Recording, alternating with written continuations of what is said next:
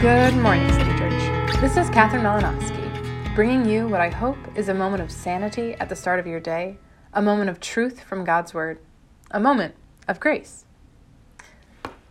Water has always held great peace for me. I love to sit at the water's edge, whether down at the James River or at the ocean or on a lake. Staring off at the smooth surface and endless waves brings a sense of quiet awe that I don't often find in my day-to-day life. Recently, in a study done by Dr. Natalie Azar, it was found that being near water, in general, provides benefits for mental well-being.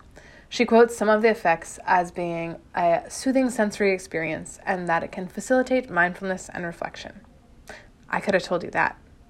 And while this study is true, being by the water is a completely different feeling than being in or on the water. In today's reading, we enter into the story of Jesus and the disciples being on the water. Mark 4:35-41 says, "On that day, when evening had come, he said to them, 'Let us go across to the other side.' And leaving the crowd, they took him with them in the boat, just as he was. And other boats were with him. And a great windstorm arose, and the waves were breaking into the boat, so that the boat was already filling. But he was in the stern, asleep on the cushion. And they woke him, and they said to him, 'Teacher, do you not care that we are perishing?' And he awoke, and rebuked the wind, and said to the sea, 'Peace, be still.' And the wind ceased, and there was a great calm. He said to them, 'Why are you so afraid? Have you still no faith?' And they were filled with great fear, and said to one another, 'Who then is this, that even the wind and the sea obey him?'" Reading this passage, I felt pretty convicted. I often like to be in control. I like to watch the water from afar, but being in the water is a different story. I'll wade into the ocean. I enjoy swimming, but I don't like to go where my feet can't touch the bottom. The lack of control, the fear of what lurks underneath, it scares me. I think this equates to how I handle God sometimes. I like to watch to see how Jesus is working with others or in their lives, or even look at where his hand has been in my life in the past.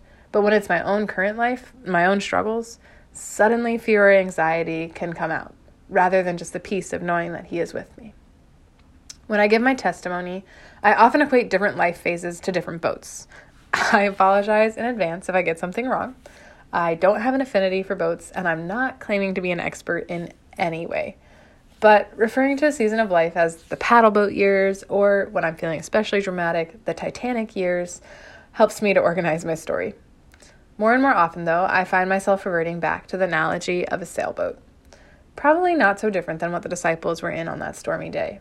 I like the analogy of a sailboat because, as Ben Rector says, sometimes I feel just like a sailboat.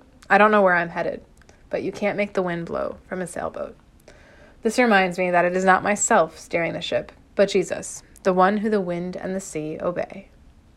Recently, a friend and I were discussing books. She brought up something that made me gasp with terror. She was telling me about how she likes to read, and that whenever she gets a new book, the first thing she does is flip to the last chapter and read the end straight away. It's terrible. I immediately started letting her know how wrong this was, and she just looked at me and she said, "Catherine, I thought you'd understand. That's what being a Christian is, right? That's what makes the Bible so good.